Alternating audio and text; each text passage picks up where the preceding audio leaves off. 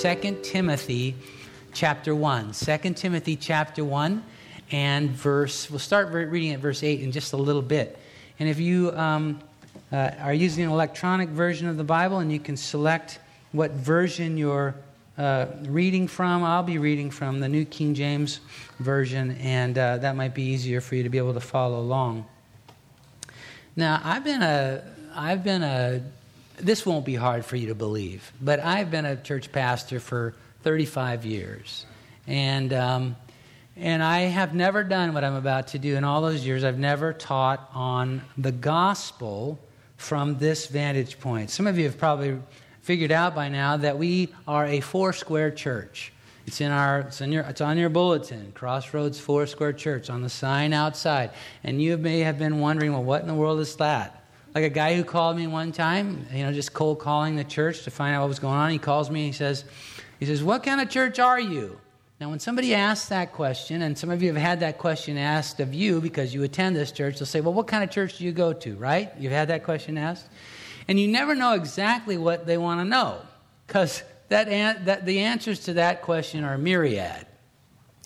But I just gave him what I thought he was after, which a lot of times what people want to know is what denomination you're part of, So I said, well, this is a Foursquare church. He goes, what? And I said, this is a Foursquare church. What are you saying? I said, this is a Foursquare church. He goes, forced air church? He was thinking like the heating and air conditioning system or something. I finally, I think, got him straightened out. But you may have been wondering what in the world a Foursquare church is. And this series of messages that we launched today has very little to do with that. But it has to do with the gospel. That's what it has to do with. The gospel that we preach. And so if you'll hang with me this morning, I'm going to kind of set the stage. Then we're going to read from 2 Timothy chapter 1, beginning at verse 8. And we're going to be talking about Jesus our Savior. But first, let's talk a little bit. Let me just give you this one disclaimer. On the screen there in great big old letters, it says Foursquare Gospel. Let me tell you that this is not some other gospel. This is not some different gospel. In fact, in Galatians chapter 1, verse 9, Paul the Apostle wrote to the church in Galatia, and he said, as we have said before, so now I say again, if anyone preaches any other gospel to you than what you have received, let him be accursed. Look, I don't want to be accursed, so I'm not going to be up here talking to you about any other gospel except the one that is clearly and profoundly declared in the Word of God. So let's just make sure that that's clear.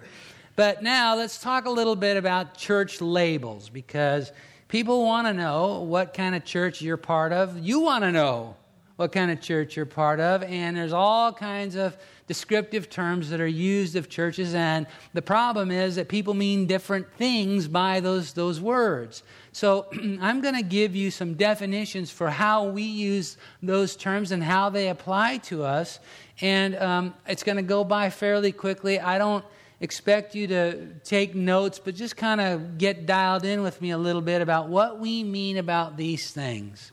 You with me so far? We are a Christian church. What does that mean? Well, it means we believe that Jesus is the only Son of God and the only door to salvation. Another term that would apply to us is Protestant. We are a Protestant church. What does that mean? Well, we are Christian, but not Catholic. Doesn't mean we have a fight to pick with our Catholic brethren. It just means that there's a distinction there. So we are Christian, but not Catholic. Catholics can be Christians, but you get the picture.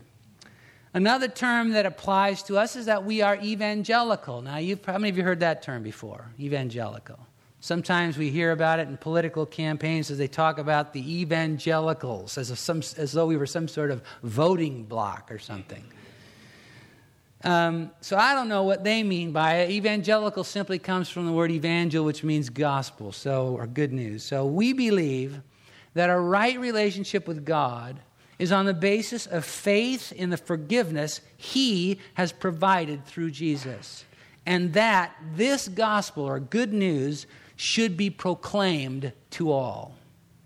Usually when people identify themselves as evangelical, that means they're a part of the church that is not content just to, have us four and no more. We want to spread this good news. It's so impacted our lives that we are evangelizing. We are evangelical. So that's what that means about us. Another term that applies to us, and before I put it on the screen, I wanted to say that I know that these days this word is most often used in a negative fashion, but I want you to hold on for a minute till I explain what we mean by it, because it's very, very important to who we are. We are fundamentalist.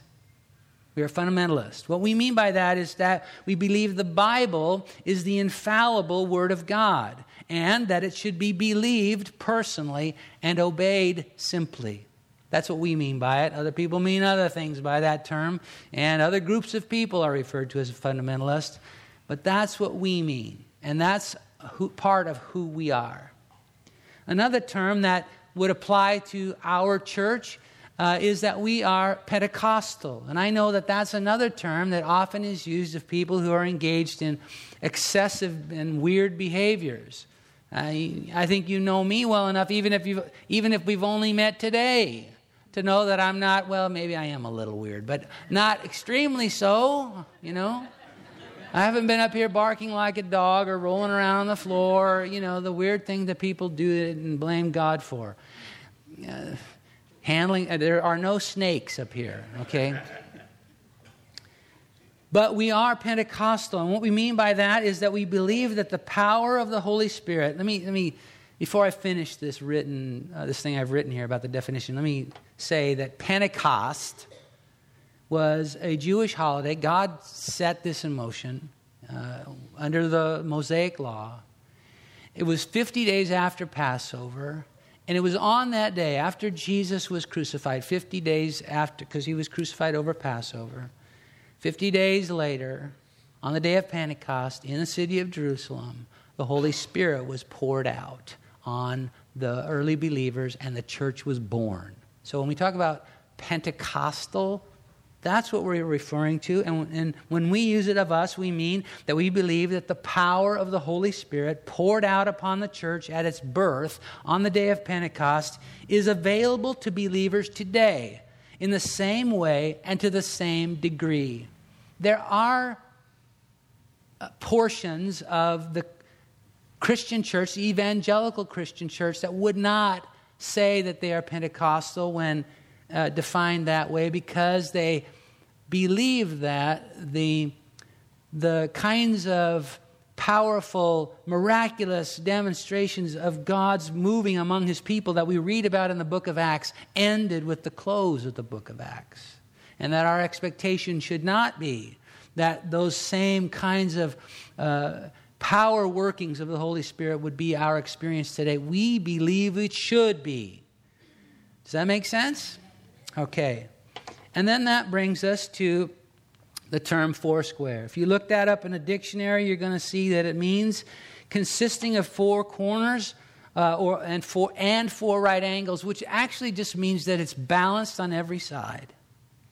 And one of the things about our calling ourselves Foursquare or identifying ourselves as Foursquare is that we believe that it's godly to be balanced and orderly, that we don't overemphasize or underemphasize, we don't move to the extremes, that we are balanced according to our understanding of the Word of God. Does that make sense?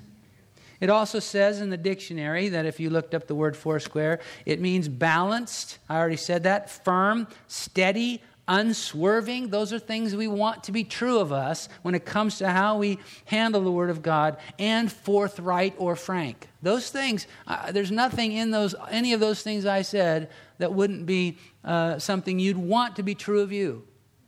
And it is true of us.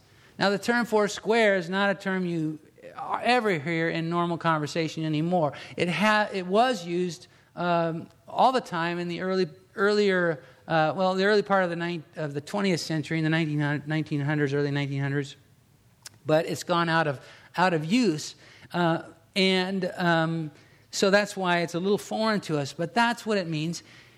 But it also, for us, is our global family of churches, the the connection we have to ministries around the world. And by the way, I'm a part of the Boldt family. I don't know what family you're a part of. Maybe you not real happy about the family you're a part of, but you're a part of one. We're all part of the human family, and yet we all have our own family names that we carry, and there's distinctions about how families move through life. We are all part of the body of Christ. And I know sometimes people get off on this thing, well, there ought to be only one church then. All these denominations, that must be, unscriptural. And, look, we're all part of the body of Christ, but I believe that in the diversity and the creativity of God, that is His design, that we be broken up into smaller families, because not one church, not one group would be able to reach every person. There's so many different kinds of people and so many different kinds of creative ways about ministry that I think God loves the diversity. Just walk down the street, see all the diversity in His creation, and you say, well, okay, I get it. And so anyway, this is part of the family that we belong to. And our common union, the thing that we have come to fellowship and build this family around, is our understanding that the gospel, by that term I mean good news, that we believe the good news is that Jesus is Savior, He is healer, He is baptizer in the Holy Spirit, and He is the coming King. And we believe that a declaration of the full gospel, the whole shebang, includes all of these things are true about Jesus Christ, that He is the Savior, healer, baptizer in the Holy Spirit, and coming King. So it's a little bit of a play on words, Foursquare, the four aspects of the gospel. Got it? All right. Now with that having been said, I need to take you through some things that some of you may consider to be rather basic. But it's important to our understanding of a scripture that we're going to read right now in 2 Timothy chapter 8. So let's read it, and then I'll take you through those basic things. And then we're going to talk about three other things, and you're going to go home. All right? 2 Timothy chapter 1, verse 8. Did I say it wrong? Oh, okay. Not unusual, right? I eventually get us there. 2 Timothy chapter 2, 2 Timothy chapter 1, verse 8. Therefore, do not be ashamed of the testimony of our Lord. The testimony of our Lord is that God has done some powerful things in my life. Don't you ever be ashamed to declare that. Nor of me, His prisoner. Now, Paul says that because he's in prison when he's writing this, and he understands that some people might take offense to the fact that this one who has been so instrumental in bringing them the gospel is now under arrest. He says, don't be ashamed of that either, but share with me in the sufferings for the gospel according to the power of God who saved us. Now, the word saved or savior, wherever you encounter it in the Bible, whether it's the Old Testament or the New Testament, it means rescuer, restorer. How many of you, well, you don't even need to raise your hand on this. I know every single one of us, 100% of us, have needed rescue. We're all sinners, the Bible says, cut off from the life of God. Jesus is our rescuer. He's our Savior. So it says here, who has saved us and called us with a holy calling. I don't think most of you in the room have really believed that yet. I know I struggle with it. But it says right here that you, dear one, have been called, uniquely called by God. That means, when he was... This is crazy to say it this way, but when he was going through the checkout line, he didn't pick you up as an impulse buy. He went there for you. He called you. And it says that he did so not according to our works. In other words, I haven't, and you agree with me, there's nothing any of us have ever done to earn that favor, but according to his own purpose and grace, which was given to us, get this, in Christ before time began. Before the clock started ticking, God already had you in mind. That'll blow your circuits. Just sit on that one for a while. But has now been revealed by the appearing of our who? Savior, Jesus Christ, who has done these three things: abolished death and brought life to light and immortality to light through the gospel. We're going to finish up this morning talking about those three things, that Jesus, our Savior, has come to abolish death, bring life to light, and bring immortality to light.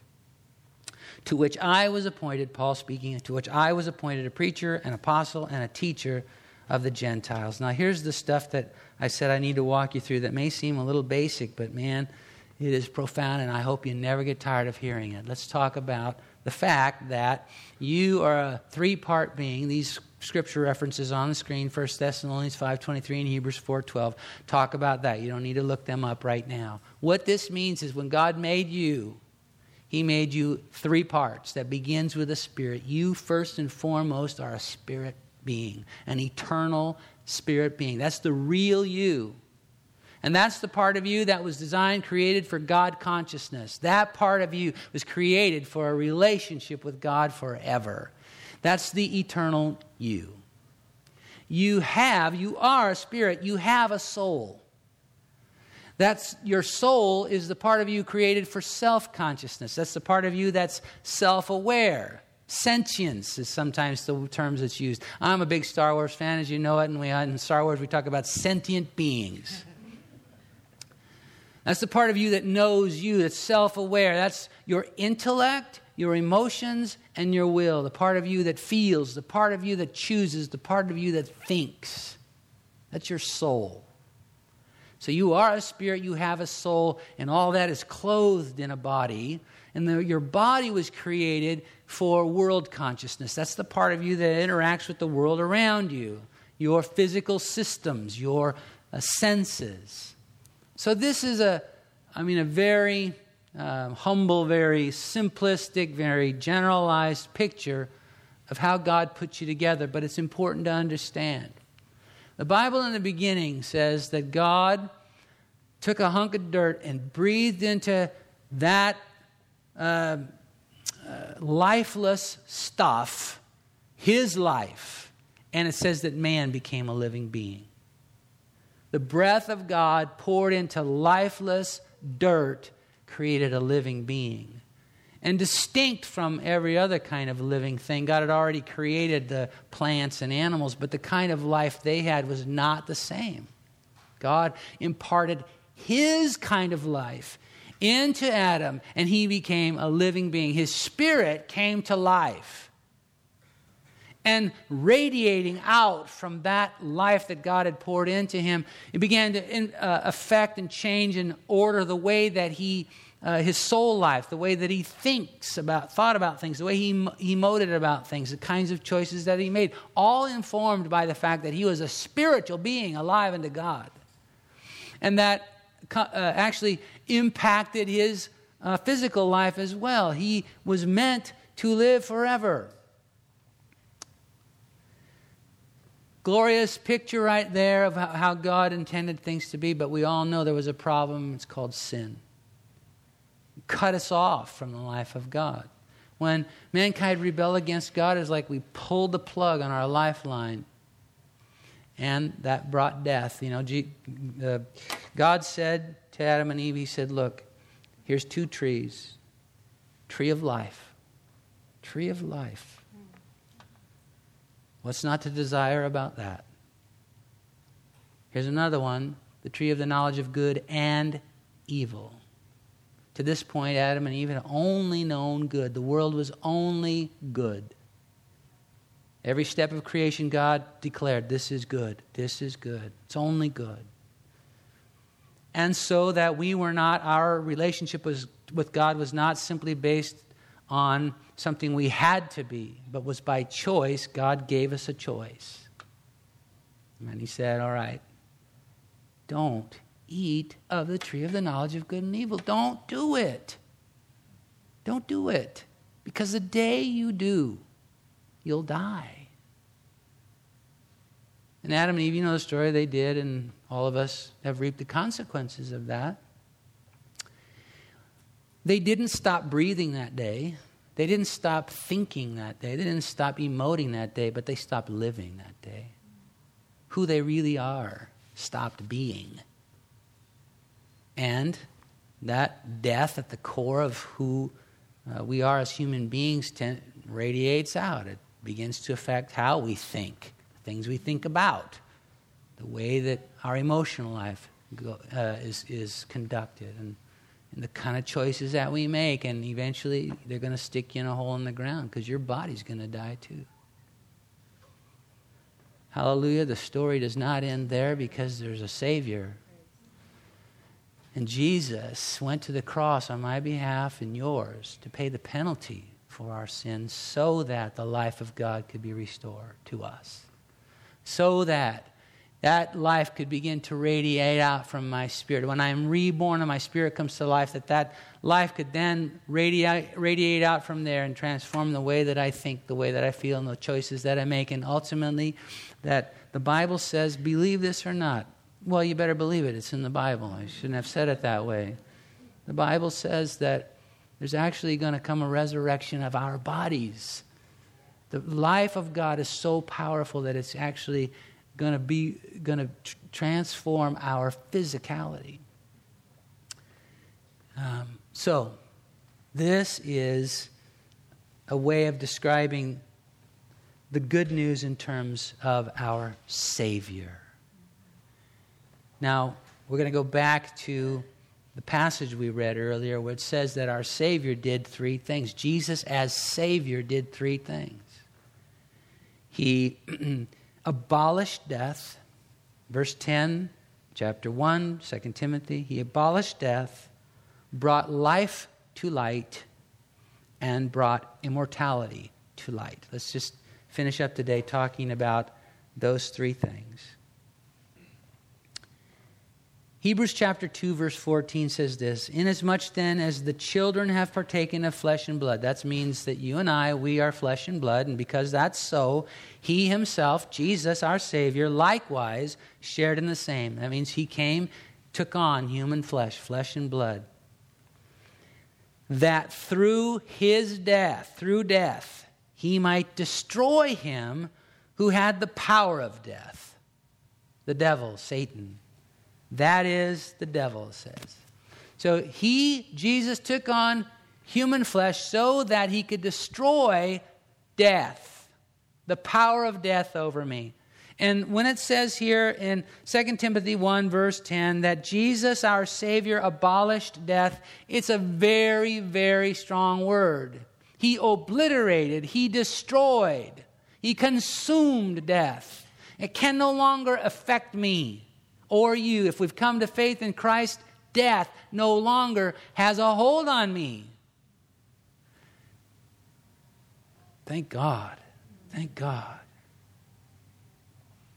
Then it goes on to say that he brought life to light. The word life there is the Greek word zoe. Z-O-E is how we would transliterate it into English.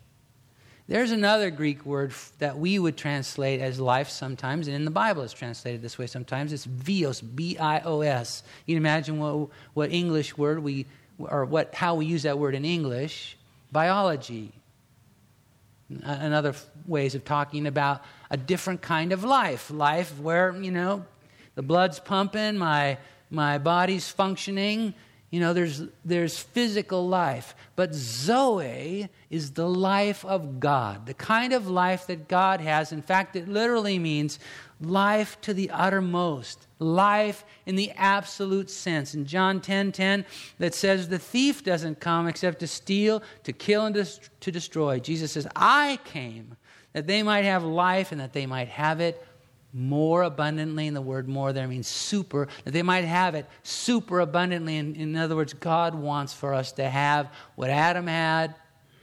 He wants to restore to each one of us the life of God, bring to life our spirit. So when it says our Savior is the one who took death out of the way, paid the penalty for my sin, it's gone. And that He brought life to light for me. That I can know the life of God. That's what we say when we say Jesus is my Savior. That's what we're saying. We're saying a mouthful. We're saying Jesus is my Savior. That's what we're saying. And then finally it says that He brought immortality to light. That word immortality, I'm told, I'm no Greek scholar, but I'm told that it really probably should have been translated incorruptibility. So He brought incorruptibility to light. Well, what does that mean? Well, I think you would understand what corruption is, right? Corrosion, destruction, devastation. Those words all describe what our lives, how our lives are impacted and changed by sin, right? I mean, we all know. It's like the devil turned vandals loose. We actually are the responsible for it, but we turned vandals loose in our lives, and they've covered everything with graffiti and trash, and that's the state of our lives, corruption. But the term that's used here when it says He brought incorruption to light, it's the reverse of that. He brought the reversing of corruption to pass in my life. He's brought that to light. God is at work turning things around in me. The life that has taken hold, the life of God that has taken hold of in my spirit when I received Christ as my Savior is beginning to radiate out and impact every part of me. And corruption is being overturned. It also, that word that's translated here as immortality and should probably have been translated incorruptibility, also means genuineness. That means that God is at work in your life if you've come to Him by faith in bringing about the restoration of the genuine you, the one He made you to be, not the one that your sin has left in its wake. Now that's the gospel. Actually, only part of the gospel. Because Jesus is not only our Savior, He's our healer. He's our baptizer in the Holy Spirit. He is our coming King. We're going to talk about those things over the next few weeks.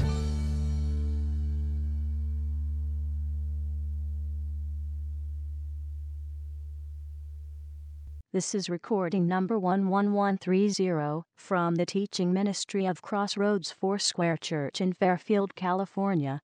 It was recorded on Sunday morning, November 9th, 2014. This is the first message in a series by Randy Boldt titled Foursquare Gospel. This message is titled Savior.